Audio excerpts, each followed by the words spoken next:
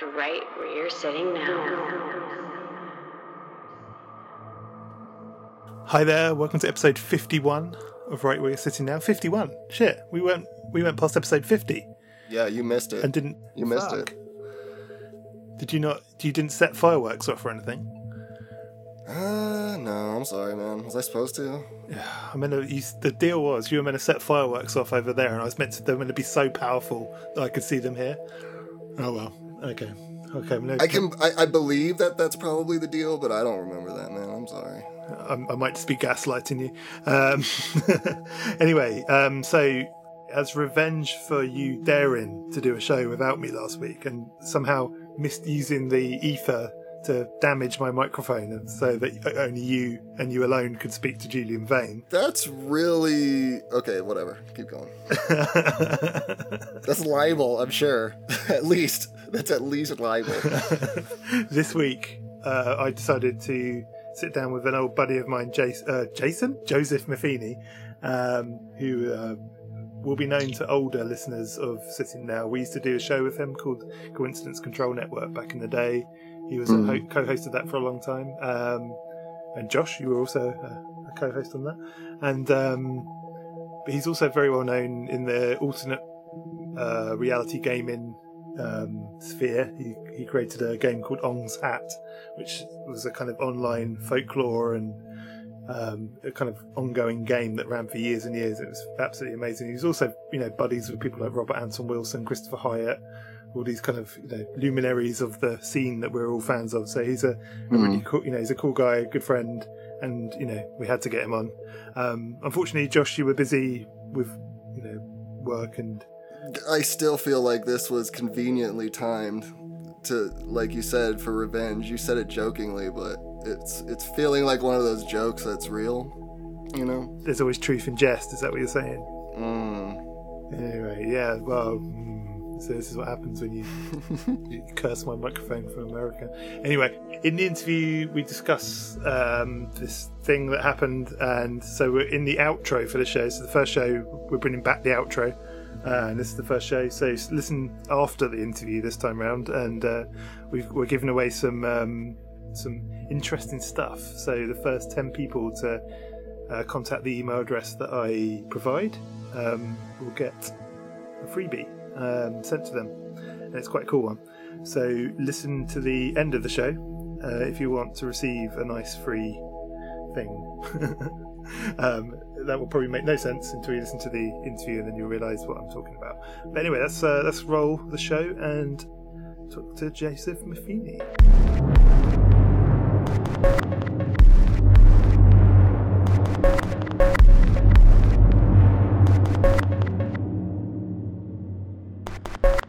Hey, Joseph Maffini, long time no see, on the show at least. Could you give us a brief biography of yourself, and then we'll catch up? Brief biography of myself. I guess you would say I'm a multidisciplinarian artist and storyteller. I'm also a technologist by day, and I've been doing this for I started doing this cross-platform storytelling stuff online as far back as the late 80s, when I was on bulletin board systems, and then kind of just gravitated towards internet access as that became publicly available in the early 90s, and have just been kind of continuing to expand and build on the methods that I use that tell stories across platforms. So and that's me. Yeah, that's what I do. But prior to all that sort of stuff, you sort of went through a kind of magical phase as well, didn't you? Like an occult phase, or that you could. Oh yeah. I've always been trying to develop this this idea of stories that don't live within one medium. I mean, as far back as my thesis in college, which it used a book of poetry and a VHS videotape that you had to watch and read at the same time, and then when it was all over, you were the thesis actually sent everybody to a place and time where the last act was acted out in front of them. So as you can see, I've always been thinking in this kind of way, and during that time, always still actually magic has been a part of my life, because I consider magic and art the same thing, two different types of expression of the same impulse. Yeah, magic was really big in my life, especially in the 80s. I was very active in magical groups. But I was also very active in the industrial music scene in Chicago in the 80s too. So those, as you know, probably those two things really went together back then. Yeah. Yeah, they're kind of like fish and chips, weren't they, at that time? But so what did you what was it that kind of drew you into magic, do you reckon? Like, what was the like traditional magic, I suppose, you know, the Western esotericism?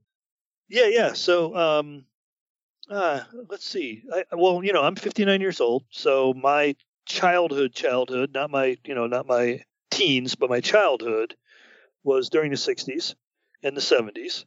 I graduated high school in 1980, so let's consider everything from 61 to 80, which was my childhood, right? During those times, as you know, that there was the magical renaissance that happened, 60s and 70s especially. And I was a horror movie fan when I was a kid. I actually had a club that built the Revell models, the monster models. And so we were the Monster Model Club that met at my house, and we were just big fans of anything Hammer Films and, Bela Lugosi and, obviously all those people. And every Friday and Saturday night, everybody would come to my house and do sleepovers, and we'd stay up late and watch all the monster flicks. And so, through that, obviously, an interest in the occult, was there. I don't want to say one led to the other. I think they kind of simultaneously fed off each other, that I had an interest in the supernatural and the occult.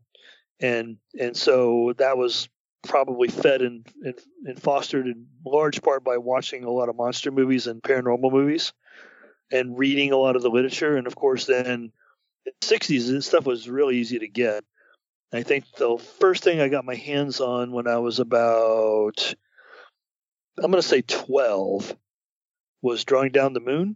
And I read that. And the great thing about that is it was a compendium in a lot of ways of different magical orders and what they believed, almost like an encyclopedia of that kind of stuff. Yeah.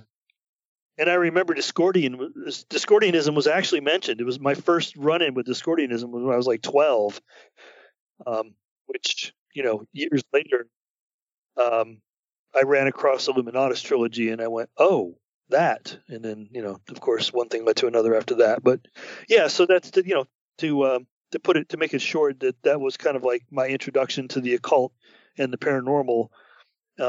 And then, I just kept building on that over the years, more and more and more.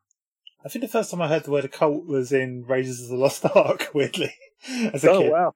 Yeah, you're younger than me, though, so right? So Yeah, I'm 42, so it's like, I think there's a line in Raiders of the Lost Ark where they say, oh, Hitler loves the occult or something like that, and I was always like, oh, what's the occult? That sounds interesting. Like, it sounds kind of forbidden. And then, like yourself, I became obsessed with Hammer movies as well. I swear they're like Hammer movies and Robert Anton Wilson are the two gateway drugs to the occult. I swear.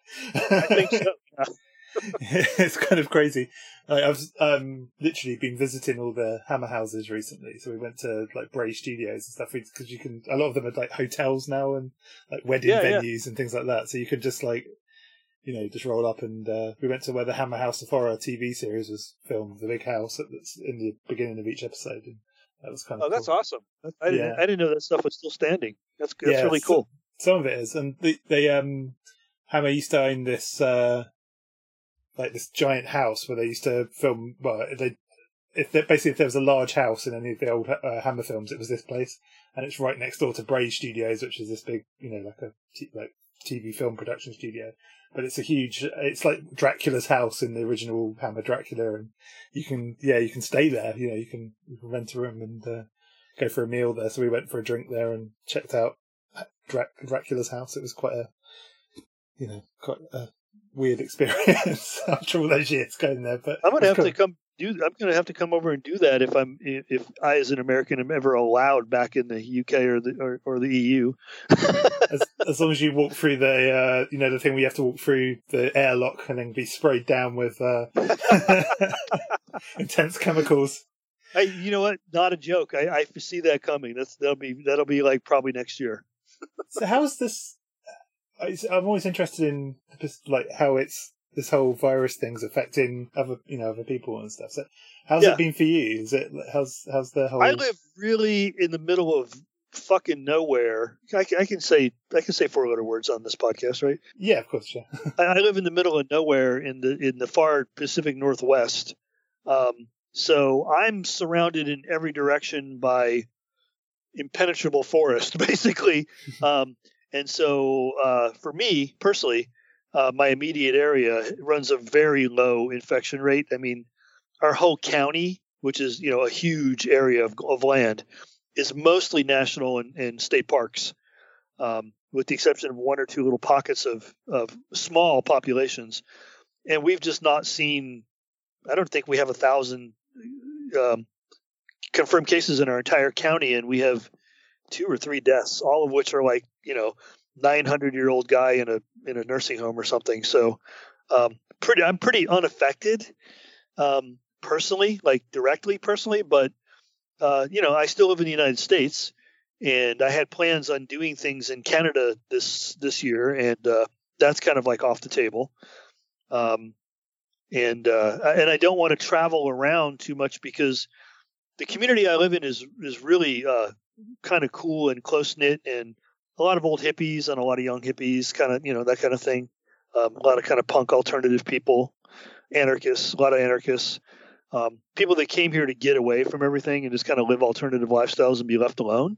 And the trust factor of me going off to Seattle and coming back and bringing the virus back into this community is not something I would violate, and thankfully not something most people in this community do violate either. So we're kind of just staying home and living in our little tiny little social bubble here, and we're okay. I mean, we're fine.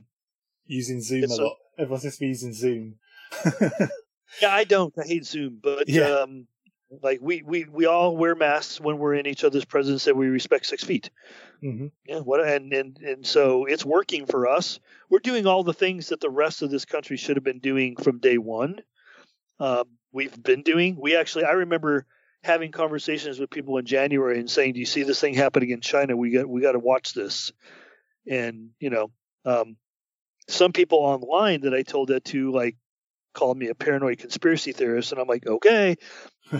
Other people are like, okay, let's keep an eye on this. And so we actually did things like go out and buy stocked up on food, and all these kind of things that people were doing in April, we had already done in February. And so we just kind of sat back and watched the world go crazy. I was kind of proud of the community too, that we all pulled together and did that. But then again, we're not a giant metropolitan area, so I could see why something like New York wouldn't be able to do anything like that. There's just too many people. It's too hard to get the information out. There's just too many factors to keep you from, implementing any kind of policy that would really be effective. Whereas a small community like mine, it wasn't even a policy. We all had like a consensus agreement. This is probably the smart thing to do, and we did it. Yeah, that makes sense. I mean, I'd like to say that we did the same here in England, but no, we didn't. But I think the thing that drives me crazy is whenever especially, I don't know if it's the same in the States, but whenever there's a new policy put in place, they always say, like, for example, you have to wear masks in shops, but it'll be saying, but from the 12th of August. You're like, why not just now? Like, why do we have to wait? It doesn't make sense. I mean, I'm sure there's probably some. They do that here too. Even on the state level, they're like, we're going to level 4, and that happens, Wednesday, which is 3 days from now or whatever. And I'm just like, what do we have to do to prepare for this? Like I mean, I guess maybe, let's be fair. If you own a store and, and that's a policy and there's a law involved and maybe you're liable to get fined, I don't know, or shut down. Maybe they're just giving the news enough time to filter out to everybody. Does that make sense? Yeah. But when it's 2 weeks' time, 2 weeks is quite a long time. I know. Yeah. But dude, if you I'm the world's worst at that anymore. Like I used to be, a news junkie, and I'm just not anymore because I just can't do it anymore. It's like it takes up too much of your life, too much of your time. So, whereas I was the guy that used to tell everybody, like, did you hear that thing that happened? And then 3 days later, everybody's talking about it. Now I'm the guy that gets told, did you see that, like Lebanon blew up? It's like, what? And then I go online and I, oh, okay, that's what they're talking about. I'm not trying to keep up with everything all the time anymore. I just it's too much overload. And it's a minefield out there as well. I mean, politically speaking, especially, it's a minefield. It's one thing I've really noticed, and this is it's bizarre. I did not see this one coming. Is this kind of drawing of a line in the sand almost, politically speaking, especially on social media. It seems to have got, it's always been pretty bad on social media, but it's like next level bad now. Like, people have gone radical left or radical right, and there seems to be very few people still in the grey area in the middle. Do you know what I mean? It's crazy. I don't know what caused that. Maybe it's just people have had too much time at home or something. I don't quite get it. It's weird because, I think that's part of it. I really do. And I think that, people are starting to go a little nutty from being shut up all the time and shut down. There's some people I've noticed that, like, the things they complain about are not things that I find to be something that you should complain about or should have to complain about. But they do. And so there's all these people out there that are complaining about all this stuff. And I have noticed, like, since the pandemic, especially, if it could have, like, gotten any worse in this country, you would think not, but it did. It got the lines got harsher and shorter. So, and people's patience, it's like, there's like all this weird shit going on. So yeah, there's part of that that's caused me to retract from online life. And I no longer wish to be an online personality. Because it just bogs you down in defending yourself from just horse shit that you shouldn't even have to be defending yourself from. And it's not from just one side, it's from both sides. Yeah, that's the crazy thing. But yeah. It used to feel kind of victimized from people on the right wing, and then the left wing was always be like a place you retreated to. It felt like anyway. Yeah. Now it feels like I'm being attacked by both sides constantly, constantly, and every time I go on Facebook, it's crazy. And it's all identity politics and labeling, especially labeling, and this whole I've named this thing social staining, where once you make one mistake. And that's it. You're forever stained, in the eyes. We call that cancel culture here. Yeah, I guess, yes, cancel culture. But and like, even if you apologize for something, this is not talking personally, but I've seen it a bunch of times online. It's kind of crazy, and it's like, it's sinister in a weird way. And I never thought, I'm almost kind of, I've fallen out with people over this, and I'm kind of disappointed with the left almost, if that makes sense. I'm not. No, I'm with you. Yeah, I'm disappointed. I've been disappointed with the right, so now I've become disillusioned with the left as well. That's what's happened. Yeah. Yeah, I wish there was like there probably is somewhere in England where we could move that's just like a bunch of old hippies. I kind of like that idea. Just talk to people via this podcast rather than dealing with social media ever again. That'd be quite nice. Yeah, there you go. But it's really insane. But anyway, I'm sure people are bored to tears of hearing about pandemics and all this kind of stuff. Oh, one last thing I was going to talk to you about was, did the area you live in, was it affected by the Black Lives Matter protests at all? Because they seem to be like way, way more intense in America. Yeah, we not to the level of Portland, obviously, but like I said, there is a very large anarchist community in my neighborhood. And in fact, it's kind of considered, back in the what was it? The battle in Seattle, 99, was that? When everything went like sideways up in Seattle, a lot of the people from that movement like ended up here.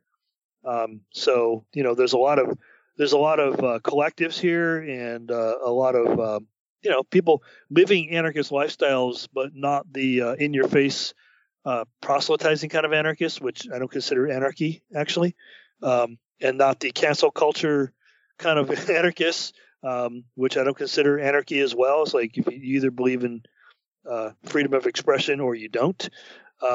There's no like deplatform this person. It's like no, fuck you.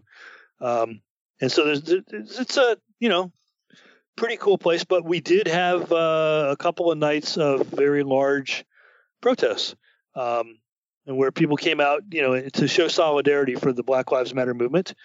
And there was, I can find video for you if you ever want to see it. But they basically was a Starbucks that got completely disassembled, like just deconstructed down to the ground, and the cops just let it happen. What is it with Starbucks? I almost feel sorry for them. I don't know. They just seem to like a target. Like, Yeah. I almost feel sorry for the employees. Like they come to work the next day and there's like Antifa but I think everywhere. Starbucks symbolizes gentrification on some level to a lot of people. And homogenization. Like the mom and pop stores get pushed out, the Starbucks and the Walmarts and the whatnots come in. So I think it's just it's an easy target. It was closed, that helped, and and it's just like, and it was right there where they were doing the protest. So I think they looked around, they went local business, Starbucks. Let's get that out of our neighborhood. I thought it was just like a mass revolt against the coffee or something in America. I don't think so. I think most of those people I know, they drink lots of coffee. Especially before the protests. Yeah. So I guess one thing I'd like to talk to you about is, the main thing I'd like to talk to you about really is ARG and your kind of involvement with that, and in particular Ong's Hat and some other stuff you've worked on. But let's start off. Can you just because there's going to be people that are listening to this that don't have a clue what Ong's Hat is. Could you kind of walk us through Ong's Hat? Okay, well, from my perspective, it was a Swiss Army knife approach to doing art. I had a lot of different interests. I was studying method acting and guerrilla theater, and I had interest in street art. And at the time, this was back before the internet. Really, there was Xerox machines were the internet before there was the internet, if you know what I mean. And so you would make pamphlets and posters, and there was all this kind of stuff you would do, and then of course the bulletin board systems came along, and I was looking at different things that I was doing at that time, and thinking about a way to, as I said earlier, like I've always been thinking about a way to bring a storyline into multiple mediums, so that to me it was more lifelike to be reading something about a book and then maybe hear something about it on the radio. And like, this is how back in those days, you would get information as piecemeal, right? So there would be a newspaper article you would read, and then you would see something on TV, and then maybe you would hear something on the radio, and then you would like be walking down by the record store and you would see a poster, and so you would get all these different perspectives on a particular issue, but from different medias and from different viewpoints, which I found interesting. And so I was trying to pull an art form together that kind of mimicked that, so that it would be more immersive. And so I started thinking about, a way to do this. And then at the time I was hanging out back then with Peter Lambert Wilson, a.k.a. Hakim Bey, and Jim Kenline and Robert Anton Wilson and Nick Herbert. And I was hanging out with all these people. And in fact, there was a conference that we did called TAZ, and I want to say that was 1993 in San Francisco. So all of these people were in my house for a week. Was that the temporary autonomous zone, wasn't it? Yeah, it was like a thing we did at this Commotion International, which was an anarchist collective performance space in San Francisco, in the Mission, and so like everybody came to I lived in San Francisco at the time. I just moved from Santa Cruz, and so I had everybody just come to my house. I had this big 2-story house in San Francisco, and I had everybody come there and just stay at my house while we prepped this thing, and then we did it. And then of course there was like a day or two afterwards where we recovered. And during that kind of meeting, when I had everybody in front of me and we all could talk about things, I started explaining to people about this idea that I had for this, method of performance. And the way I described it at the time, I still think is probably the best description. It was I wanted to build a performance space that was unmoored from space and time. So I was a really big fan of the type of art, like you would go into an installation instead of like just going and looking at art hanging on the wall. I've always liked installation art. I mean, I like art on the wall too, but like installation art has always been something that I found really compelling. Because I think it three-dimensional and involving, that kind of art. You mean the kind of thing where you walk into a room and the room is the experience, which is the art. Yeah, I right? love that sort of thing as well. Yeah, it's immersive. It involves all the senses. I think it's more impactful. Like it definitely makes a bigger impression, I think, on you. So I was trying to explain this to a bunch of people who, obviously Hakim Bey didn't know much about the internet and just really didn't care. Probably still doesn't. Robert Anton Wilson was like, well, it sounds interesting, but like even he wasn't on the internet yet. Bresny was, I think Bresny was starting. Yeah, I got Bresny his first account, so he got on the internet, but he was fairly new to it. So I was the only person there who really understood this network digital world that was out there and just about to become like huge, right? And I said, well, I want to do this thing. And Peter Wilson had already ran this ONGSAT piece in Edge Detector, which was a print science fiction magazine. And him and Nick Herbert had shown me, and Ken Line had put together the catalog and shown me that.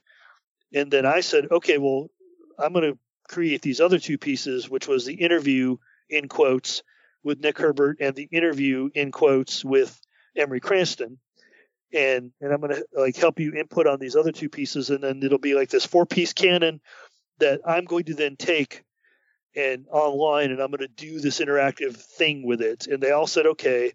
And that was really the birth of it. And then I started doing it. And of course, nobody understood what I was doing because nobody really understood that medium. And so that was fine with me. I just started doing it. And then they were helping by, Peter was like mass mailing the print catalog, the book catalog, as it was called, to like anybody and everybody. And it was being drop shipped from Hong Kong. And Nick Herbert was passing it around to people. And then I was making pamphlets and having them stuffed in the racks at the Lebanon State Forest in ONGSAT or near ONGSAT in New Jersey. And so there was all this grassroots stuff that was going out. And I said, for the online piece, I said, this is like, going to take several years, but I want to root this in this internet culture as a myth that is an internet myth in a lot of ways, right? So like it's this conspiracy / myth that's rooted in this electronic culture. And I think that was really the first one that of its type that did that.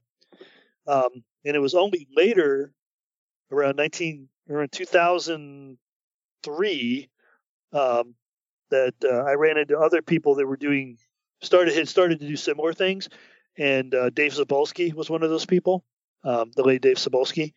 And I said, that's really cool what you're doing, and then he said, well, we were influenced by what you did, and I'm like, oh, cool. We could work together. And that's when the words ARG got attached. And then of course, the rest of the history is, Microsoft Bungie was launching Halo and they used an ARG to launch that. It was called I Love Bees. And then Spielberg was launching the AI movie. And then they used an ARG to launch that called The Beast. And so, it just kind of like got rolled up in this whole, oh, this is one of the marketing things you do for Hollywood bullshit, and it kind of like got out of our hands. But there was a couple of golden years there between 2001, which is when I ended the ONGSAT game, and 2004, where there was some very cool grassroots things going on that were called ARG. And then, like I said, it got picked up and incorporated pretty quickly into the marketing portfolio of launching large entertainment product, and then it became Transmedia. The name got changed to Transmedia after that. Yeah, I remember hearing an interview of you on a Transmedia podcast. I wasn't quite sure what was going on there. it seems to, like you say, it seems to have been like all good things. It seems to have been kind of assimilated, doesn't it, into the corporate culture now, which is a shame. Pretty quickly. Like if you do anything, like Diane DePrima warned me of this years ago. If you do anything that actually has any, traction and gains any little bit of his success, it'll be co-opted really quickly. And then your job as the artist is to not sit around and mope about it, but to, like an acrobat, as she said, vault forward and figure out what the next move is. And she's, because I was kind of grousing to her one day about, I really hate the fact that every time something cool happens, it gets incorporated into mainstream culture and corporate culture, and it goes away. The good thing about it goes away. And she said, you should look at that as the universe pushing you forward so that you don't just sit in one place, but it's causing you to innovate. And I'm like, oh, okay. Well, look at it like that. Cool.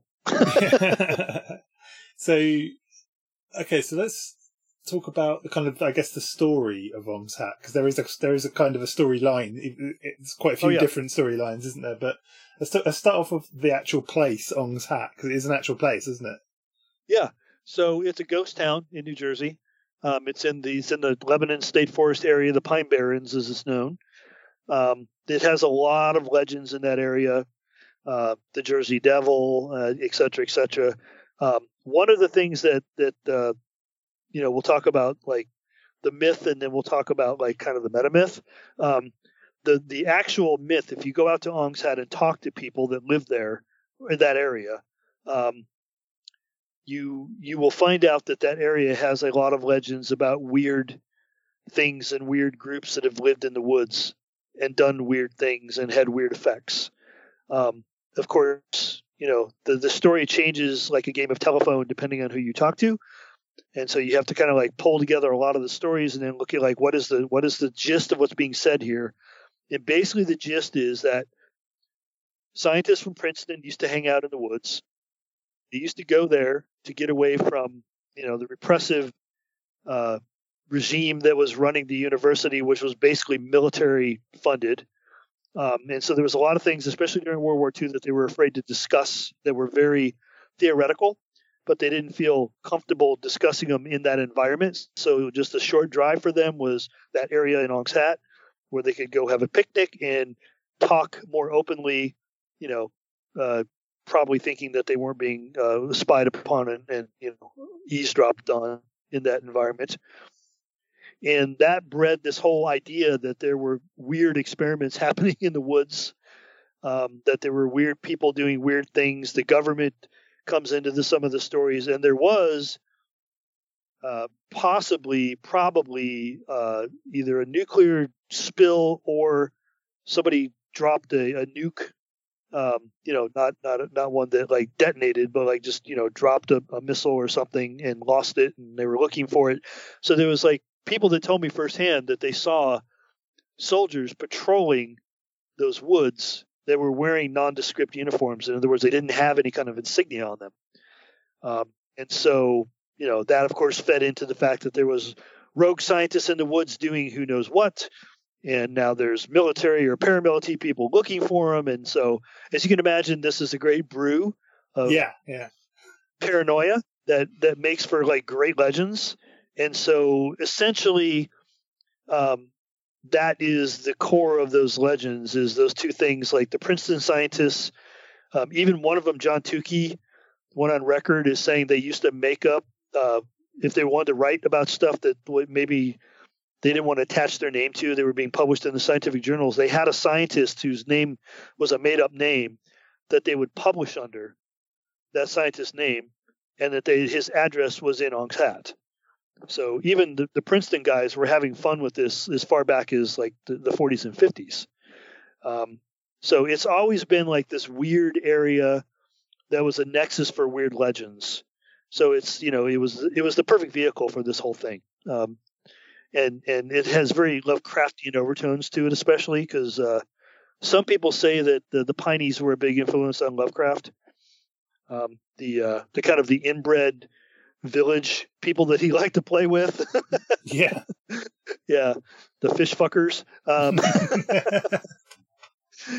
They were kind of based on the Pineys. So I've been told. I mean, I don't know. I didn't know Lovecraft, so I can't say for sure. Yeah. So anyway, that's kind of like the backdrop of this, and so the meta story on top of that was that there was this ashram did exist.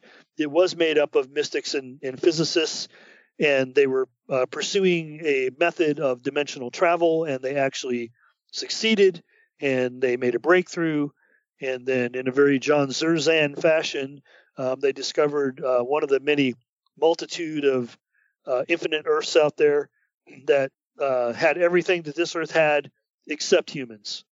It had never had humans, so it was like the pristine, wilderness Earth, the Eden, basically Eden, and that the scientists were, putting stuff in these dimensional vehicles and taking it over, and they were building a breakaway civilization. And they left these documents behind that if you're smart enough to decipher them, you too may be able to join them. Mm-hmm. That's quite cool. And then there was talk about the egg and things like this.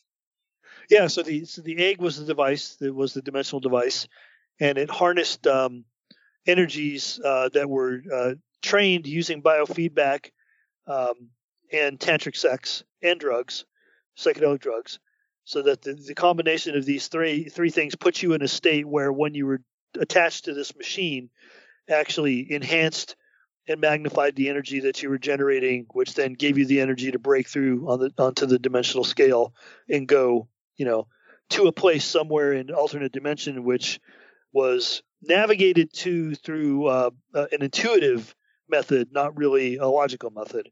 And the only way to get there and to get back successfully was to use this intuitive side of your brain that was highly developed through all these exercises that they were doing, which is where the mystical side of all this came from. Like a lot of yoga and a lot of TM and a lot of biofeedback and that kind of stuff. Yeah, that's cool. So how did you kind of begin sort of dispersing the information kind of thing? How did you kind of not dispersing, that's the wrong word, but kind of how did the game kind of begin? What the mechanics did you use? I first started, like I said, this was a long game, so I needed history on this thing. So I spent the first 5 years just distributing all the documents, which got the conversation kind of buzzing among the conspiracy community. And there were people I know they knew. Like I would send the catalog to real booksellers that back then were people that were selling like alternative energy, UFO, book catalogs that were like, send me $2 to a PO box and we'll send you the book catalog back. You remember those days probably. Yeah. And I would send it to those people, and then the next time I got their catalog, I would see it listed in their catalog as for sale for $2. Which was funny because I'm like, okay, you're just Xeroxing my Xerox and you're selling it for $2, but okay, you're doing my work for me. Thank you. So like by sending it to that one distribution point, it would then go out to like how many hundreds of people, right? So I'm like, okay, cool.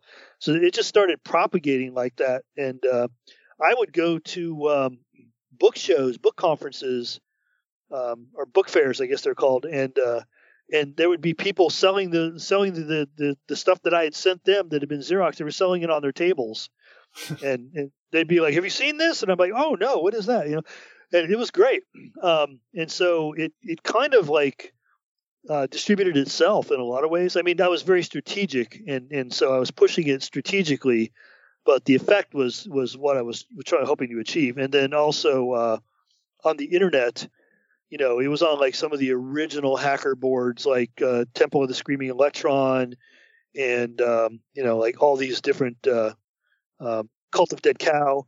Like all these people, like just loved it because it was kind of a cyberpunk hacker story in a lot of ways. That these people that lived in the middle of nowhere like hacked together this equipment and were able to do this great thing. Nobody took it seriously, of course, except for a few people on the fringes, but. A lot of people like willingly distributed it without me even asking them to. So by the time it got to 1998, I felt like, it was like really embedded. Dimitri had actually copied it and put up a complete section on Deoxy. Do you remember Deoxy? Yeah. So Deoxy.org had if you went to deoxy.org/IRC, that stood for Incunabula Research Center. He had like a whole section of the website that was dedicated to the Incunabula stuff, and that was cool, and that gave it a lot of traction because in the early days of the web, Deoxy was one of the biggest websites, and so that gave it a lot of traction. And then I purchased Incunabula.org, and then I started using that as kind of like a central clearinghouse, and getting all the stuff there. And then I was watching the traffic just grow like to crazy amounts, and so that's when I decided to do the interactive CD-ROM. Remember those things, CD-ROMs?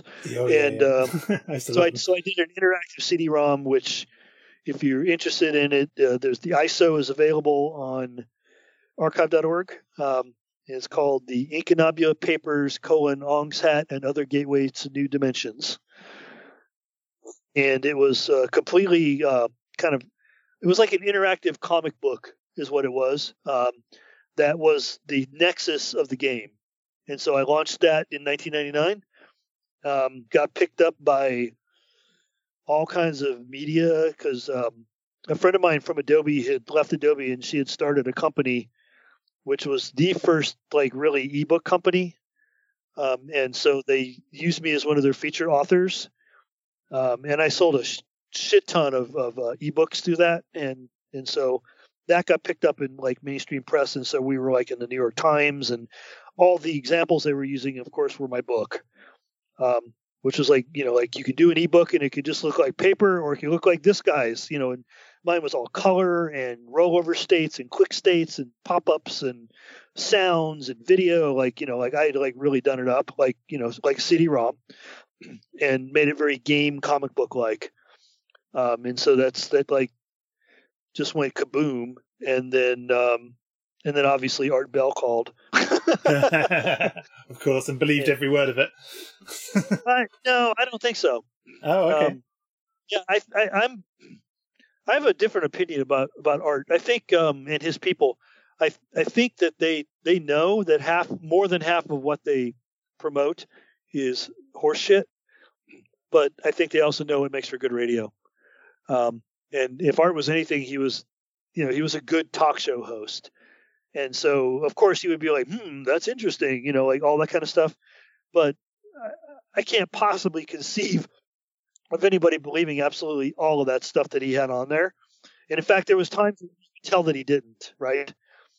And so I was like, okay, well, you're an entertainer. You're putting on a show. There's a guy literally on YouTube right now streaming 24/7 Art Bell Coast to Coast shows. I've just had them on in the background all week, and it's been the greatest experience ever. I do love Art Bell. I love that. I especially love the 80s and 90s Art Bell in particular. It's like that's Exactly, the golden era. exactly. Yeah, the like back in the days when you would listen at 10 o'clock at night on your radio as you were like laying there, like for the night, turn down the lights and listen to Art. I used to call it scary bedtime stories, and that in a lot of ways what it was, right? Yeah, basically, yeah.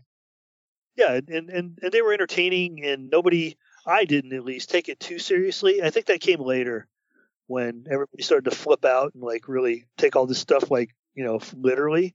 But they make for good scary stories to listen to at night. I think that was just generally a more fun time, wasn't it? It was like... It was. The X-Files. Yeah, the X-Files. I was just about to say that. The X-Files is like that whole period, and there was the kind of... like the 14 times suddenly got a lot bigger, and there was like, there was like a sort of... It was a nice version of what's happening now, basically, wasn't it? It was kind of like people seemed there was like a sense of wonder about it, whereas now it seems to be a sense of dread about conspiracy and about all this kind of stuff. That's kind of... Back then you would have your occasional person who was like took it all too seriously and would yell at you angrily, like accuse you of being intel and all that kind of stuff. And that person was generally, the exception and not the rule. And I think what's happened now, it's become the rule and not the exception to have the despair version of that now, which is like I kind of, I don't want to get into it too much, but that's kind of like what QAnon is capitalizing on. Whoever's running that thing, they're capitalizing on the despair aspect of conspiracy. and you and I think, come from the Robert Anton Wilson aspect of conspiracy, which is, well, there's some interesting things here. Like, some of it's batshit crazy, but some of it's kind of interesting. And that's where we end it. Like, because we're exactly, made logic people, I think, is what it is. Yeah. And also, like, coming from a Discordian background, you tend to have more playful approach to that kind of stuff. And so that I got away with that until, like, I started to see the tide turning on that, and then, more and more angry conspiracy theorists started showing up, and that's kind of when I said, okay, the game is over, because this is not going where I want it to go anymore. Well, who was there? I mean, around that time, I suppose there was William Cooper, wasn't there? He was probably the main. He was like the Alex Jones of his time. I think Bill Cooper had just, like, got himself shot about that time. Yeah. Yeah, he had to shoot out with the revenue agents. Yeah, so I mean, David Icke was coming up at that time. Yeah, but he was kind of all about the reptiles then, wasn't he? He was about all the reptilians. Yep. And even Alex Jones, who sort of turned up, even his early stuff, he was more obsessed with kind of Bohemian Grove and kind of, he wasn't really as kind of aggressive and kind of. I never thought of him as right wing, even though. No, he started out as kind of more left libertarian. Yeah. And then, like, he really grabbed the ball and ran with it with 9/11, the whole 9/11 truther thing. I mean, that's it right there. That's when it got ugly. Is like after 9/11, the truther thing started making it more and more ugly, and people from that milieu or attracted to that milieu started to crossfade into the UFO culture, the conspiracy culture, and the fun went out of it. And that's when I got out of it, because it's like, and then also there was, like, around that time, you had Kathy O'Brien and Mark Phillips getting really popular, which was the whole MK Ultra, but more Monarch mind control and all that crap, and Bryce Taylor and all those people. So, like, those people, I don't know if you were hanging around any of those people back then. I unfortunately had them in my circle. They're really unpleasant. and like, everything's a dread. And on top of it, like, there's nothing you can do that won't cause them to accuse you of being mind controlled at one time or another. It's like, you're like, oh, I like, I'm telling you, I can't even think of anything. Like, I like cake.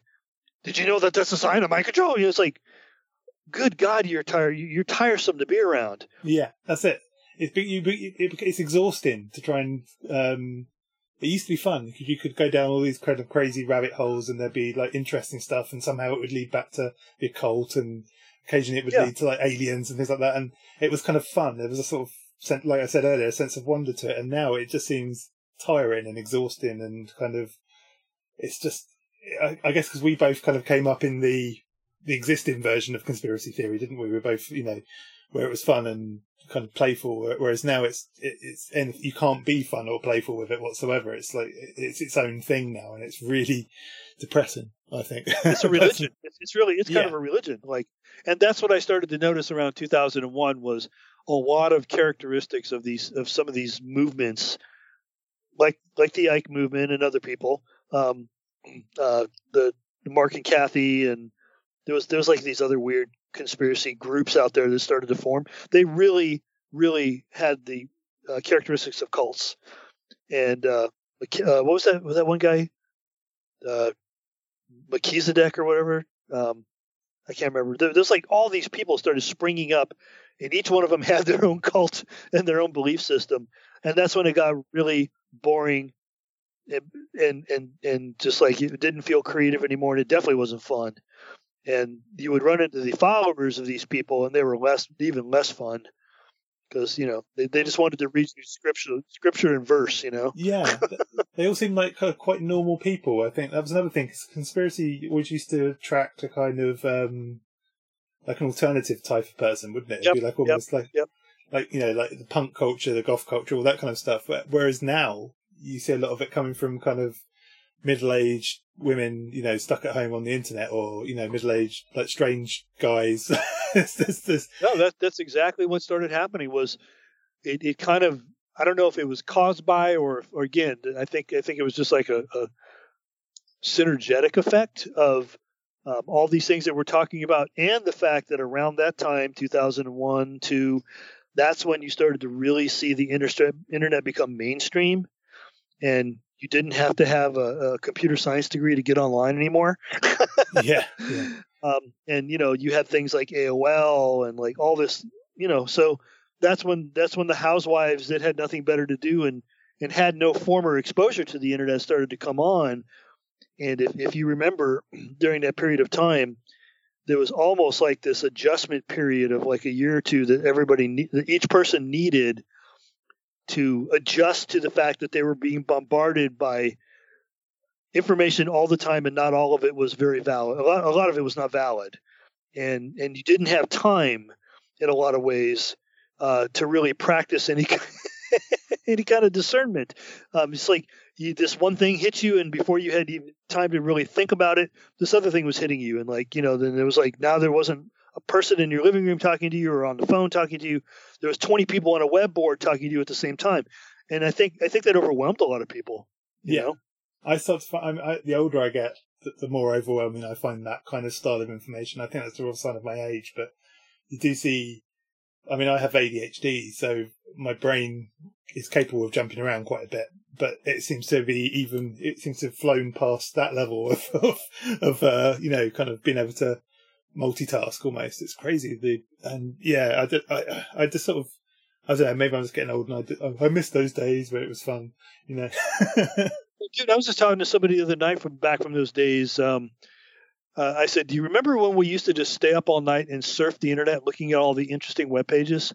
When's the last time you did that? I can't remember the last time I did that. Websites, like, you basically shop on the web now, don't you? And then you use, and you use like Facebook and, all these other things now. You read the newspaper, you shop online, and you talk to your family or, your extended family on Facebook and Twitter. And that's about it. Like back when when the web first like kind of became, I'm going to say like 95, when it really like started to become something, a website was a destination, and it was a destination that had a lot of artistic elements to it. And that's just like, when's the last time you saw a website that was done for the pure joy of doing a piece of art that was interactive? I can't remember.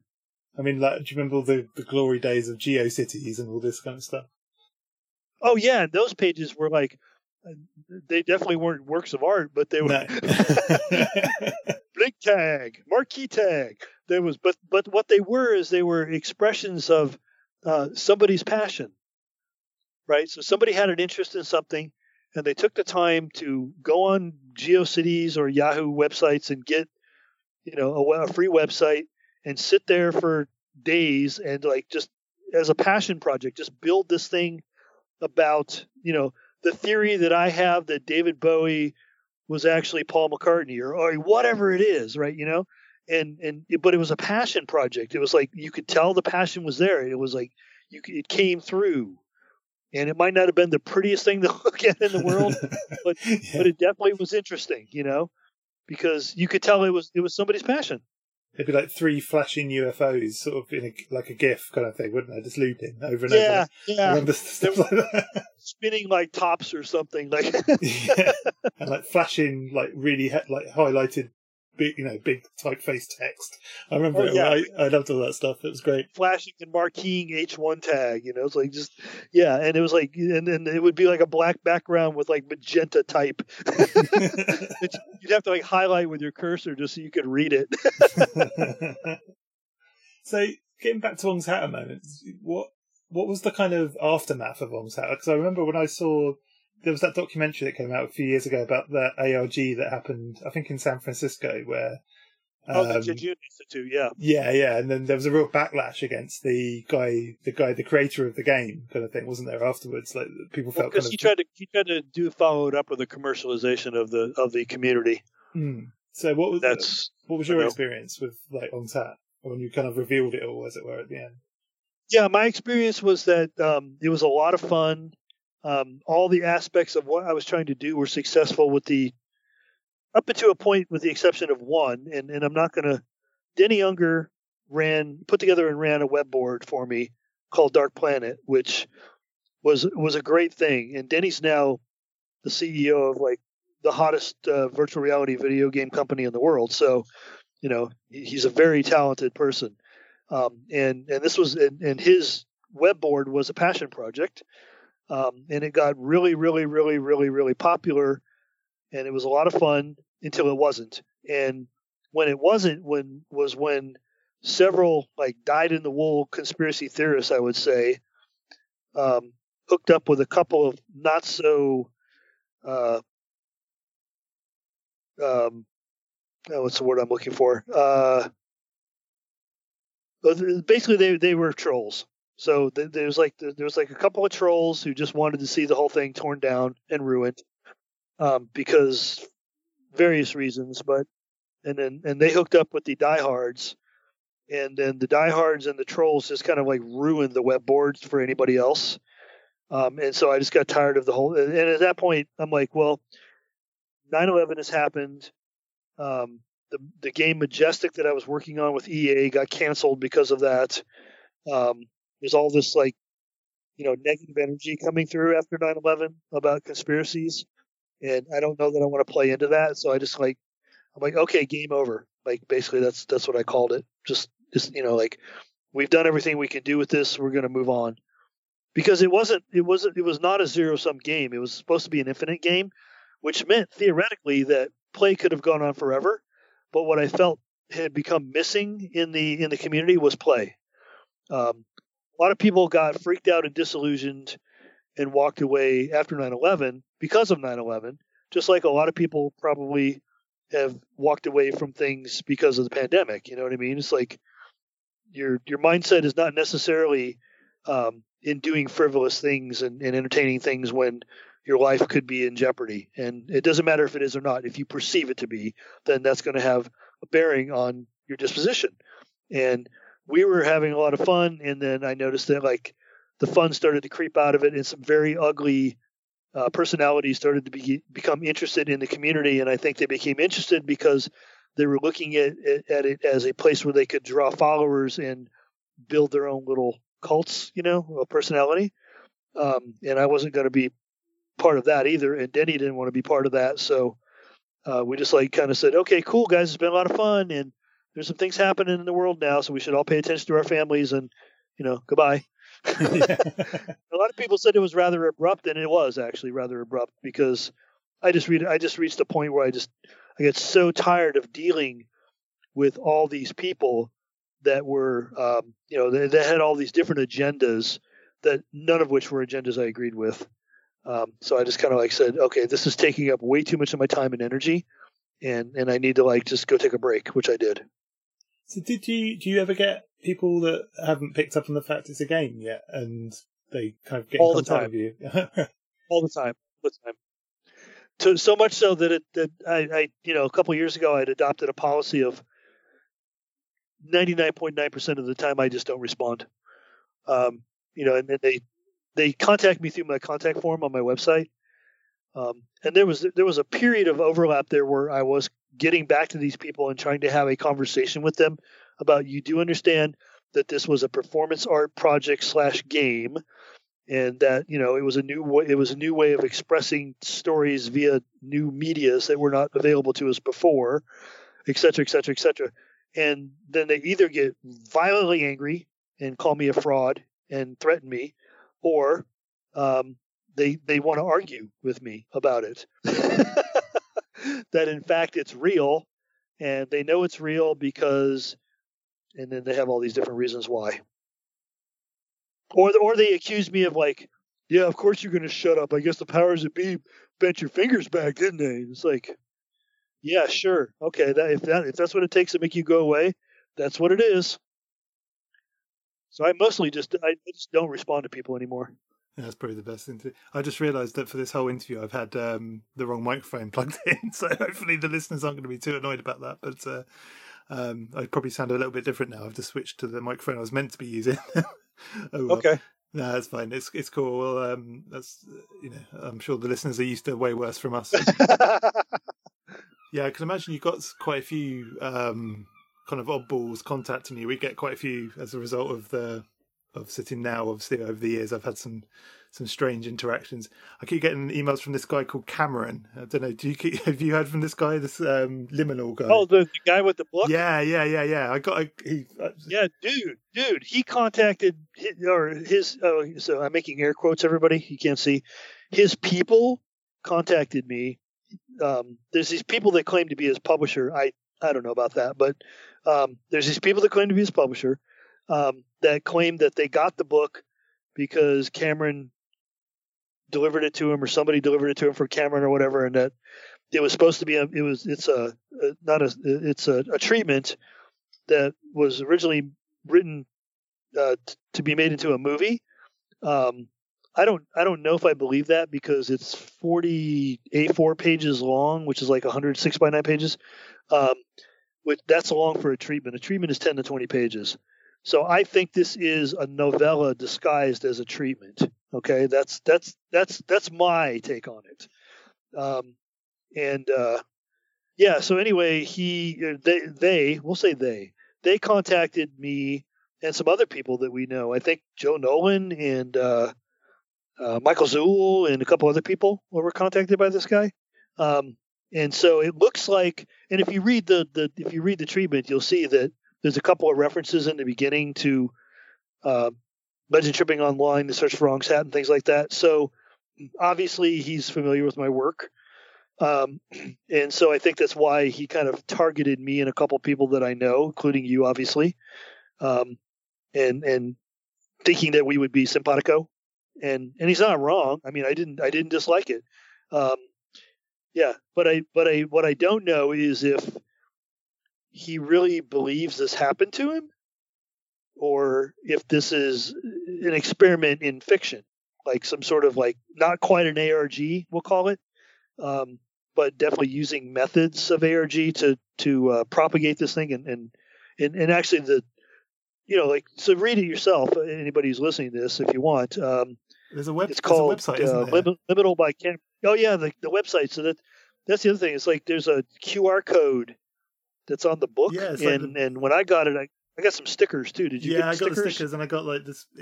Book's got like a giant QR code on the front cover, and you scan that, and it takes you to a website called whereiscameron.wtf. I think that's right. Yeah, which I didn't even know you could get WTF domains. Now I'm jealous. Yeah, but, same. But yeah, so if you go there, it'll give you links to free copies of the book, and I think there's like Amazon copies of the book as well. There's, so I don't want to ruin for anybody, but yeah, this guy's apparently making the rounds and contacting everybody and like sending this book out, which, was kind of interesting that he's just flooding the market with free books. Maybe he doesn't want to sell them. I don't know. But there's some pretty heavy stuff in there. But isn't there? I think it's an interesting read. What do you think? Yeah, there's some kind of quite heavy stuff in there, isn't there? Kind of like a real mishmash of it's kind of like tech and sort of mysticism and kind of this strange kind of semantic virus, and it's cool. It's a cool. Yeah. I mean, even if it kind of has I think in a lot of ways, I think it was written to appeal to somebody like you and me, Ken. So it's like it has. We have a little Burroughs, we have a little Wilson. It's like, it's cool. So I mean, that's cool that he contacted you though. So that's So and the other thing is, you should see if you can get that guy on your show. But I don't know. Yeah, I mean, I'm not sure if seems pretty cagey. Yeah, pretty cagey. I'm not even sure if the guy's alive. If you read the book, it's hard to tell. Yeah. Anyway, I recommend people should get, if they can get their hands on this book, they should definitely. It's just called Liminal by Cameron Whiteside. There we go. And it's definitely worth a read. If you're interested in the kind of stuff we talk about here, you should definitely try and track it down, because it's a and puzzle on that name a little bit, but okay. Yeah, okay, sure. Cameron Whiteside. Yeah. But weirdly, the publisher got in contact with us, and I think we've got some codes to give away for. I think it's either for the book or for an audio version of the book. I'll stick a thing at the end of the nice. show. Yeah, so so we'll. Yeah, they gave me like 20 print copies that I gave away on my mail list. Oh, cool! Excellent. I did a first serve because I'm like, what am I going to do with these things? And I'm like, oh yeah, I have a mail list. Yeah, mine's even signed, so that's quite cool. So I have the hand of Cameron on my book apparently, so it's hard to tell. Yeah, he gave me the 20 that he gave me were all signed and had stickers. Oh, cool. Yeah, I got the little QR code stickers. That was cool. But yeah, no, well, I'll at the end of the show or at the beginning of the show, I might have already done it. There, I'll give out some of these codes so people can get hold of whatever it is. So yeah. Anyway, dude, it's been good to have you on. It's been a long time actually. When was the last time we podded together? It was probably. I think the last time we did like the show probably around 2012. Yeah, 2012. Yeah, we did a 2012 show, didn't we? I remember. So we used to do a show for the listeners that don't realise. We used to do another show on top of Sitting Now called Coincidence Control Network, or CCN, which you came up with the name for.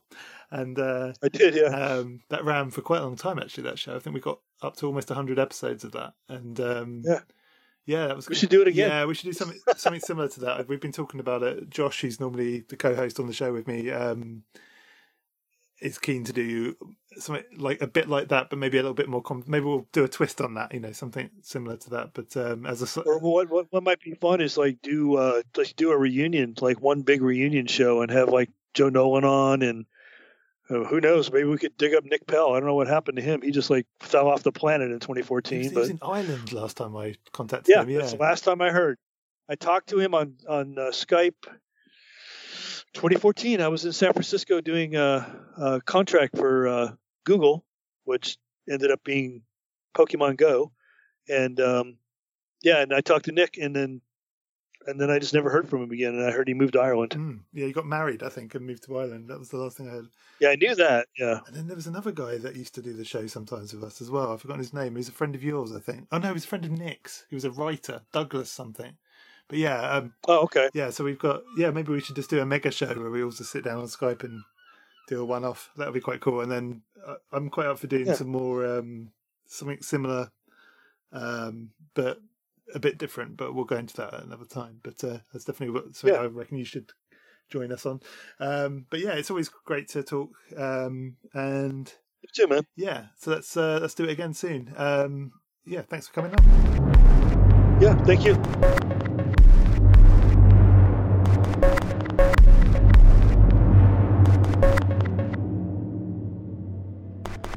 See what happens, Josh, when you leave me out of podcast episodes like you so did last week with Julian Vane. I told you I was sorry. I get Mr. Joseph Matheny on, and we drop bombs.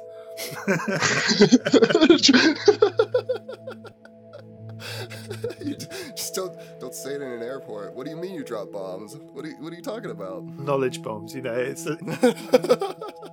it's awesome to have Joe back on. Joe's a personal friend of mine and just an awesome guy. He's like kind of one of these he's one of these guys that's just, he has his fingers in every pie. His name crops up all over the place, and he's got such a cool take on like everything, which I really like. Yeah, well, like I told you before too, he's a character too, though. Everybody knows about his projects. Nobody seems to know about Joe, and that dude is awesome.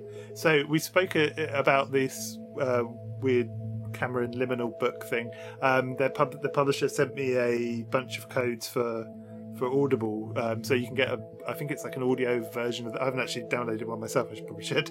I've got the book, but if you want one, email me at where should you email me at actually? Ken at sittingnow.co.uk. Yes, sittingnow.co.uk, and the first 10 people to email me will get a free download link, and they can listen to this weird tale.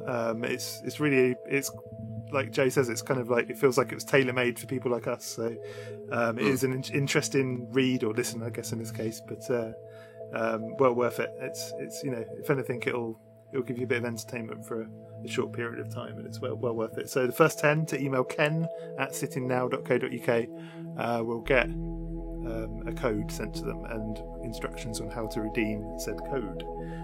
So if you're interested in our show in any way, come and check out our YouTube channel. It's youtube.com/sittingnow. If you could leave us a review on iTunes if you're digging what we're doing, that would be really cool.